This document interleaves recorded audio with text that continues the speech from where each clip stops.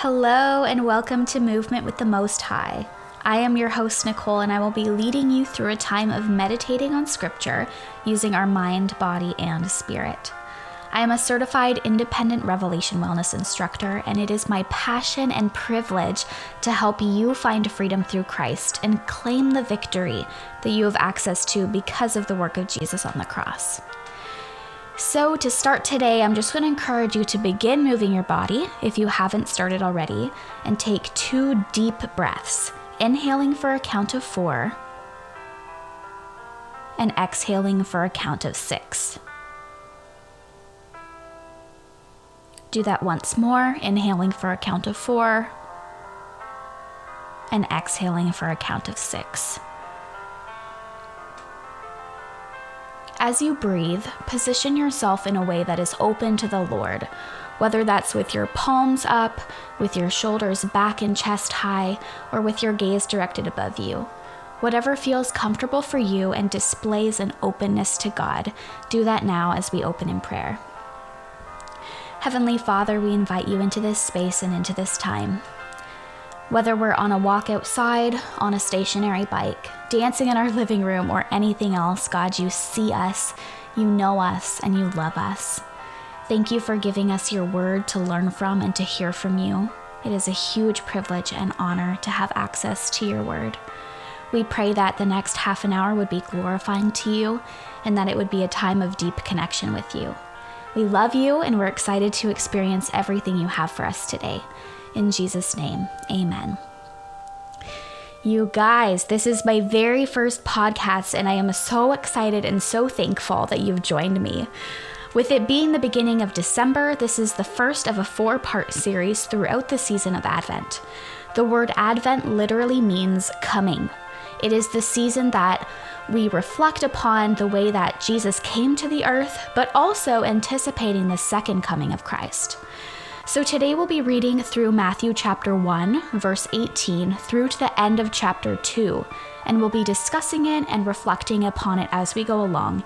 And I'll just be giving you opportunities to pause and pray throughout our time together. I encourage you to use this time to be focused and undistracted, because I truly believe that the Lord is going to use this time to continue his work of freedom, healing, and hope in our hearts. So be attentive to the ways that he is moving. So let's jump in, starting in Matthew chapter 1, verse 18 in the English Standard Version. This is how Jesus the Messiah was born.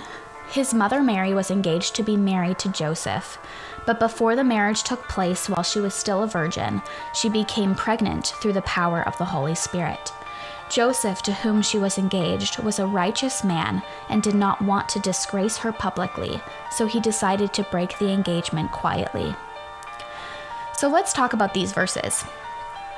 In this time, to be unmarried and pregnant would have been a huge source of shame and disgrace for the entire family involved, and the pregnant woman most likely would have been condemned to death.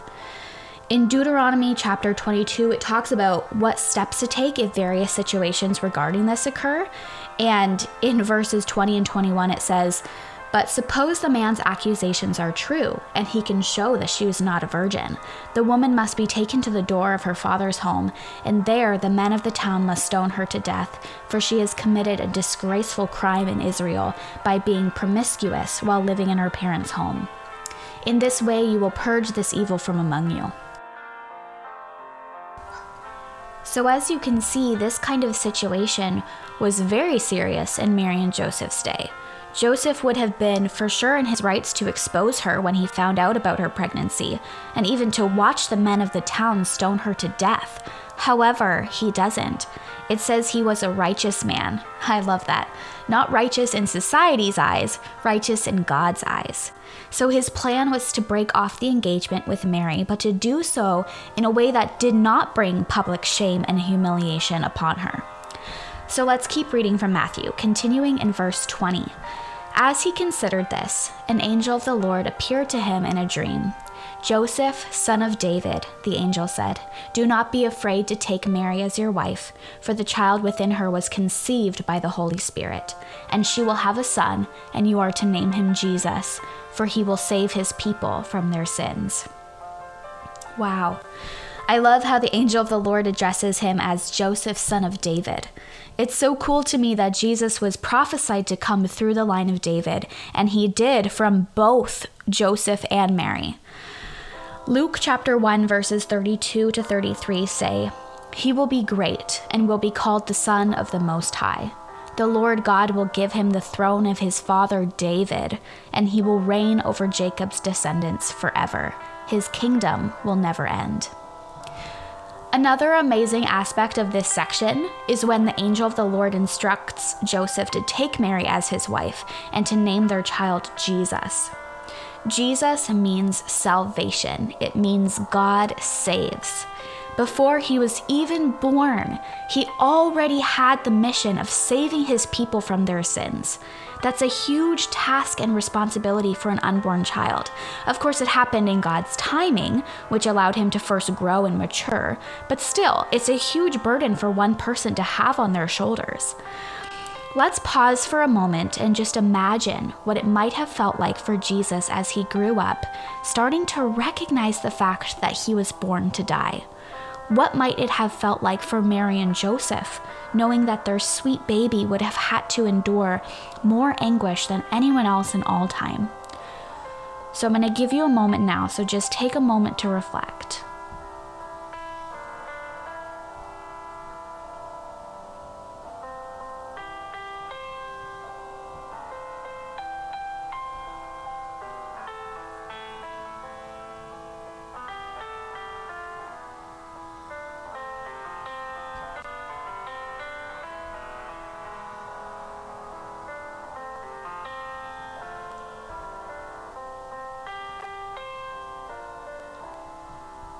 As you reflect on that, just notice what's happening in your body. Are there any parts of you that feel more tense after thinking about that? Is your heart beating faster? What sensations are happening in your body? I ask because our bodies and souls are so connected, and everything you experience in your soul is experienced in your body too, and whether you notice it or not. And so we want to just begin to have a deeper awareness of ourselves. So to continue, another thing I noticed from that passage is that Joseph contemplated his options after finding out about Mary's pregnancy. And that's when the angel of the Lord appeared to share this information with him.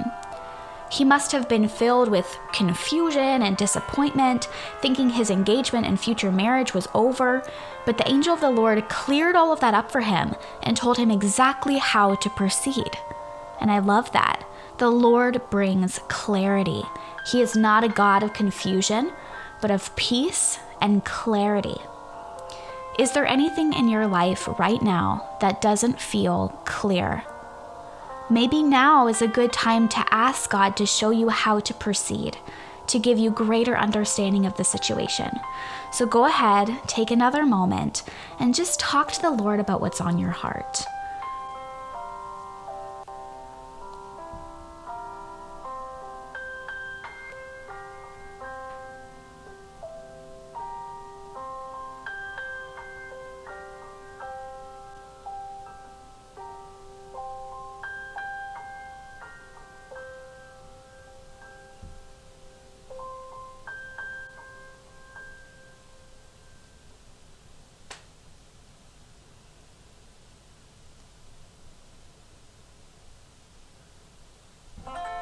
Confusion is not from the Lord.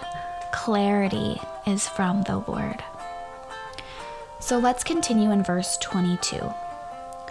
All of this occurred to fulfill the Lord's message through his prophet. Look, the virgin will conceive a child. She will give birth to a son, and they will call him Emmanuel, which means God is with us. When Joseph woke up, he did as the angel of the Lord commanded and took Mary as his wife. But he did not have sexual relations with her until her son was born, and Joseph named him Jesus. Sorry, I'm laughing because I'm dog sitting right now, and the dog that I'm with is laying beside me snoring. So if you hear any of those sounds, I apologize. Okay, continuing. Easily distracted by dogs. Okay. I love how Joseph does not hesitate to believe what the angel has told him. He simply trusts the Lord's plan, even though it may not have felt simple. He obeyed by marrying Mary, taking her as his wife, taking care of her throughout the entirety of her pregnancy, and then giving their newborn son the name Jesus. His response of immediate belief and obedience reminds me of Mary's response when the angel of the Lord appears to her and she says, "I am the Lord's servant. May everything you have said about me come true." A beautiful response of faith. And we'll talk about that more and more about Mary's experiences in Luke chapter 1 in the next episode. So stay tuned for that. So Emmanuel, God with us. God's character is revealed through these names. Jesus, God saves, and Emmanuel, God with us. The desire of his heart is for nothing to come between him and us, his people. He desires to be with us, to dwell with us, and to be close in relationship with us. How amazing is it that our Creator would go to such great lengths, literally becoming his creation, to restore our relationship and to bring peace between us and God.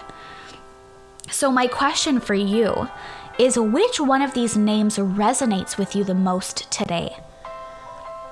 So there's Jesus, God saves, and Emmanuel, God with us.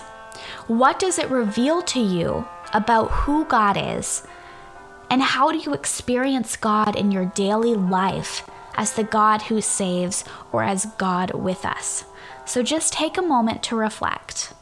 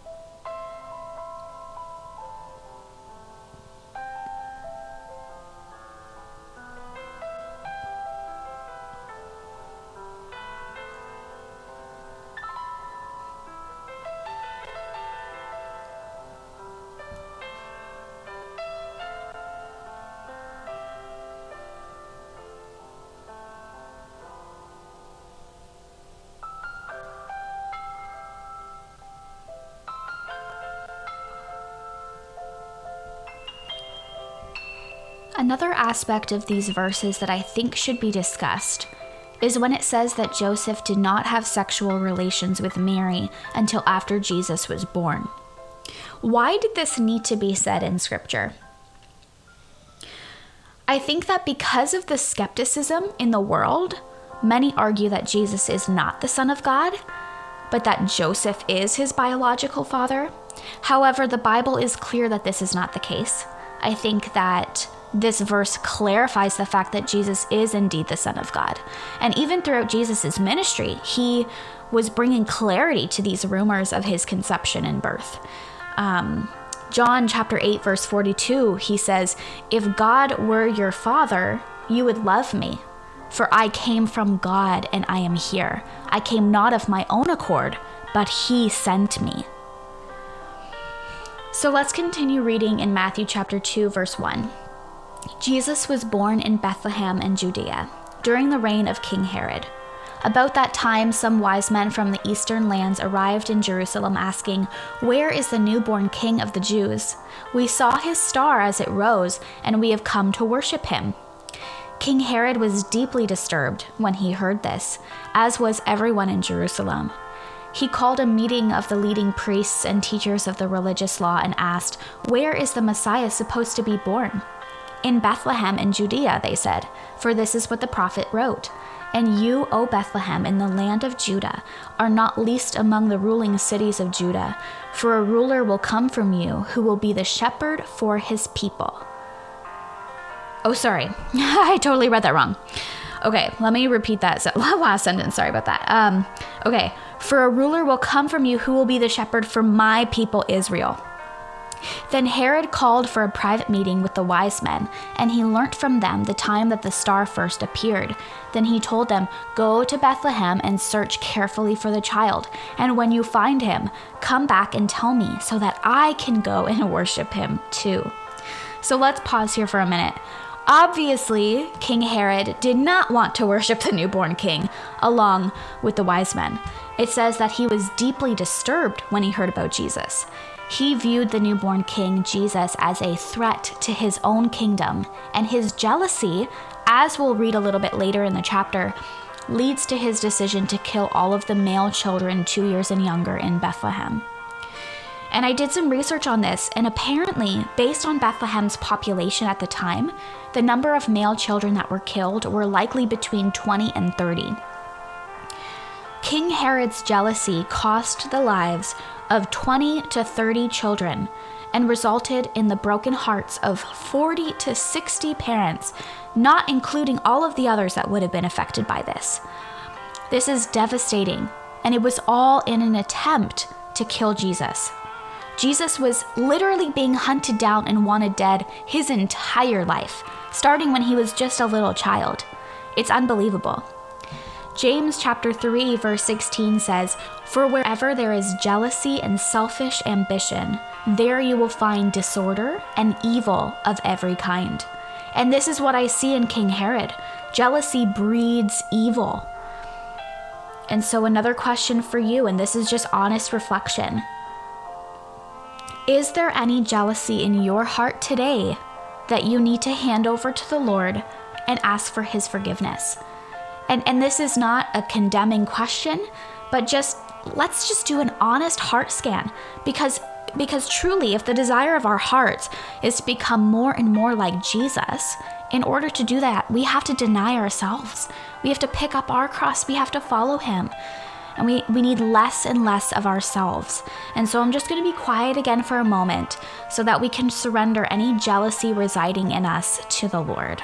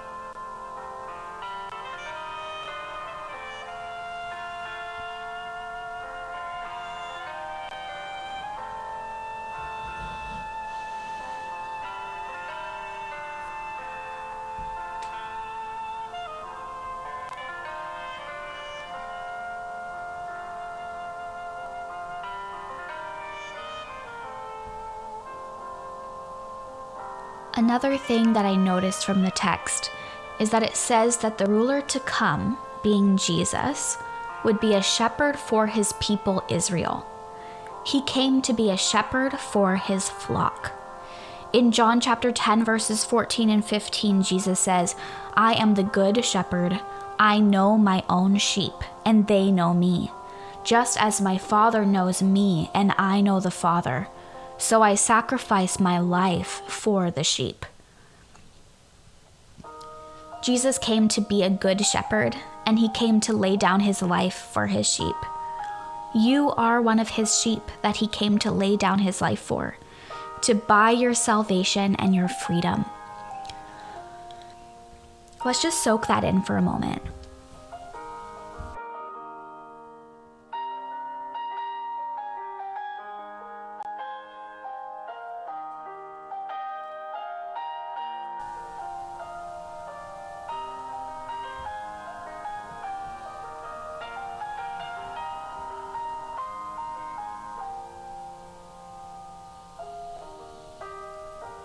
You are one of his sheep that he came to lay down his life for, to purchase your salvation and your freedom. Wow, just wow. Jesus is so good. All right, let's continue in verse 9.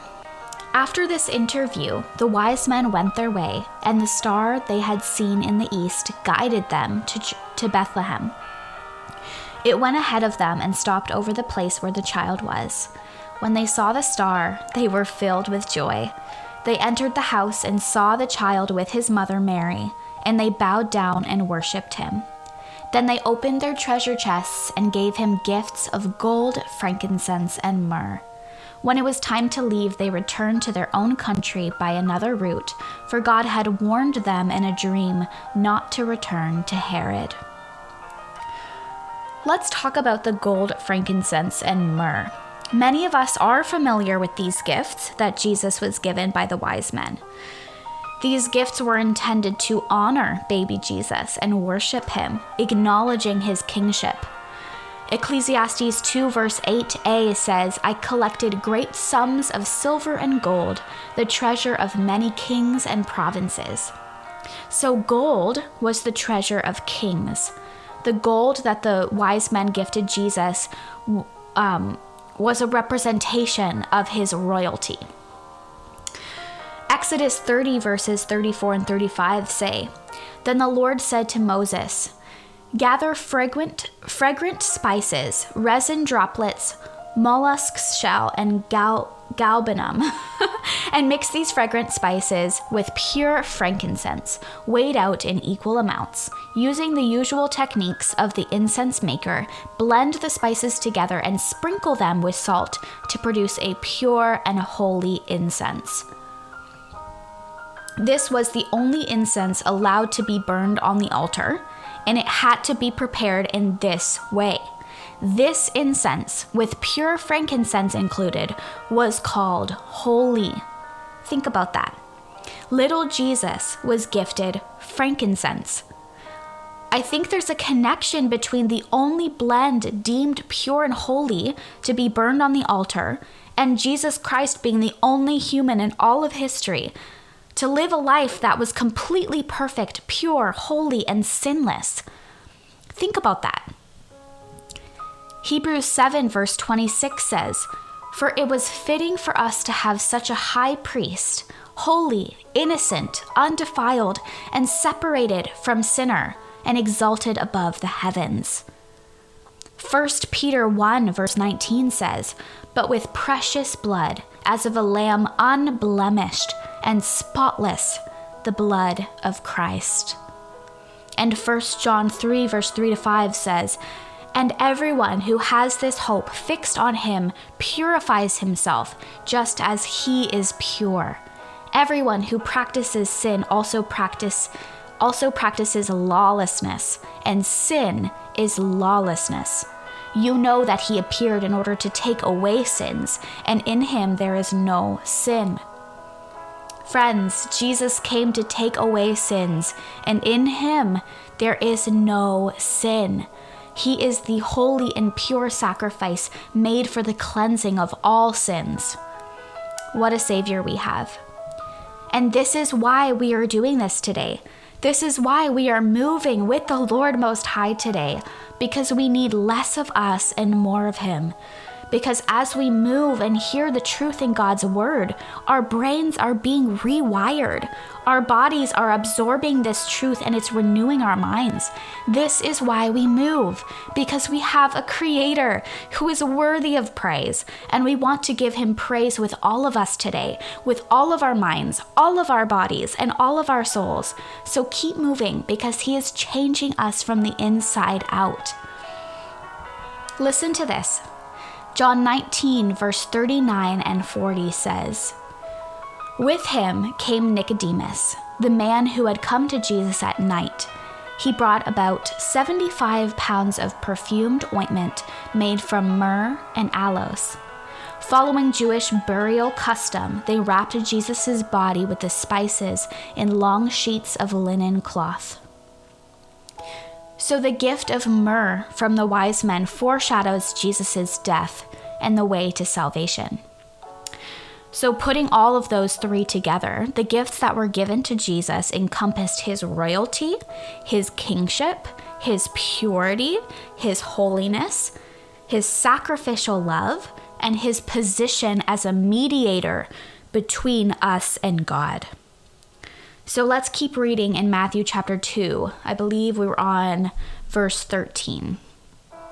After the wise men were gone, an angel of the Lord appeared to Joseph in a dream. "Get up, flee to Egypt with the child and his mother," the angel said. "Stay there until I tell you to return, because Herod is going to search for the child to kill him." That night Joseph left for Egypt with the child and Mary, his mother, and they stayed there until Herod's death. This fulfilled what the Lord had spoken through the prophet, "I called my son out of Egypt." Herod was furious when he realized that the wise men had outwitted him. He sent soldiers to kill all the boys in and around Bethlehem who were 2 years old and under, based on the wise men's report of the star's first appearance. Herod's brutal action fulfilled what God had spoken through the prophet Jeremiah. A cry was heard in Ramah, weeping and great mourning. Rachel weeps for her children, refusing to be comforted, for they are dead. When Herod died, an angel of the Lord appeared in a dream to Joseph in Egypt. "Get up," the angel said. "Take the child and his mother back to the land of Israel, because those who were trying to kill the child are dead." So Joseph got up and returned to the land of Israel with Jesus and his mother. But when he learned that the new ruler of Judea was Herod's son, I'm sorry, I don't know how to say that. Okay, moving on. You guys can look it up yourselves. He was afraid to go there. Then after being warned in a dream, he left for the region of Galilee. So the family went and lived in a town called Nazareth. This fulfilled what the prophets had said, "He will be called a Nazarene." All right, so that brings us to the end of Matthew chapter 2. And I do apologize about some of my pronunciations. I am not a Bible expert, okay, you guys? I am not. All right, so we heard about the devastation of Herod's decision, as we talked about earlier, and we heard about the angel appearing to Joseph in a dream twice and saying, "Get up," and instructing him how to move forward in a way that protects his family and keeps them safe. So today we read through Matthew chapter 1, verse 18, all the way through to the end of chapter 2. Within this section of scripture, there are 5 prophecies fulfilled. The first one was in chapter 1, verse 23, which prophesied that Jesus would be conceived within a virgin and will be called Emmanuel. The second was in chapter 2, verse 6, which prophesied that Jesus would come from Bethlehem and will be a shepherd for his people. The third was in verse 15, which prophesied that God would call his son out of Egypt. The fourth was in verse 18, which prophesied that there would be great mourning and weeping over the lost children. And lastly, the fifth was in verse 23, which prophesied that Jesus would be called a Nazarene. It's amazing that Jesus fulfilled all of these prophecies spoken and recorded long before he came to the earth, and there are still prophecies waiting to be fulfilled. And that's what we talked about Advent being. It's the season of reflecting upon the way that Jesus came to the earth, but also anticipating the second coming of Christ. We are in this in-between season of the already and not yet. And so I just want to thank you for joining me today, for taking the time to implant the living word of God in your hearts, and for being open to the work of the Lord within this time. My prayer for you is that this time would have been fruitful, have connected with the Lord Most High in a fresh way, and that you would continue the conversation with him beyond this podcast episode. And it is my joy to be able to share God's word with you. And if you feel led, would you please consider donating to this ministry so that I can continue providing resources that promotes God's freedom and love. So may you go in the peace of Christ, knowing that you are intricately designed, intimately known, and incredibly loved. God bless you.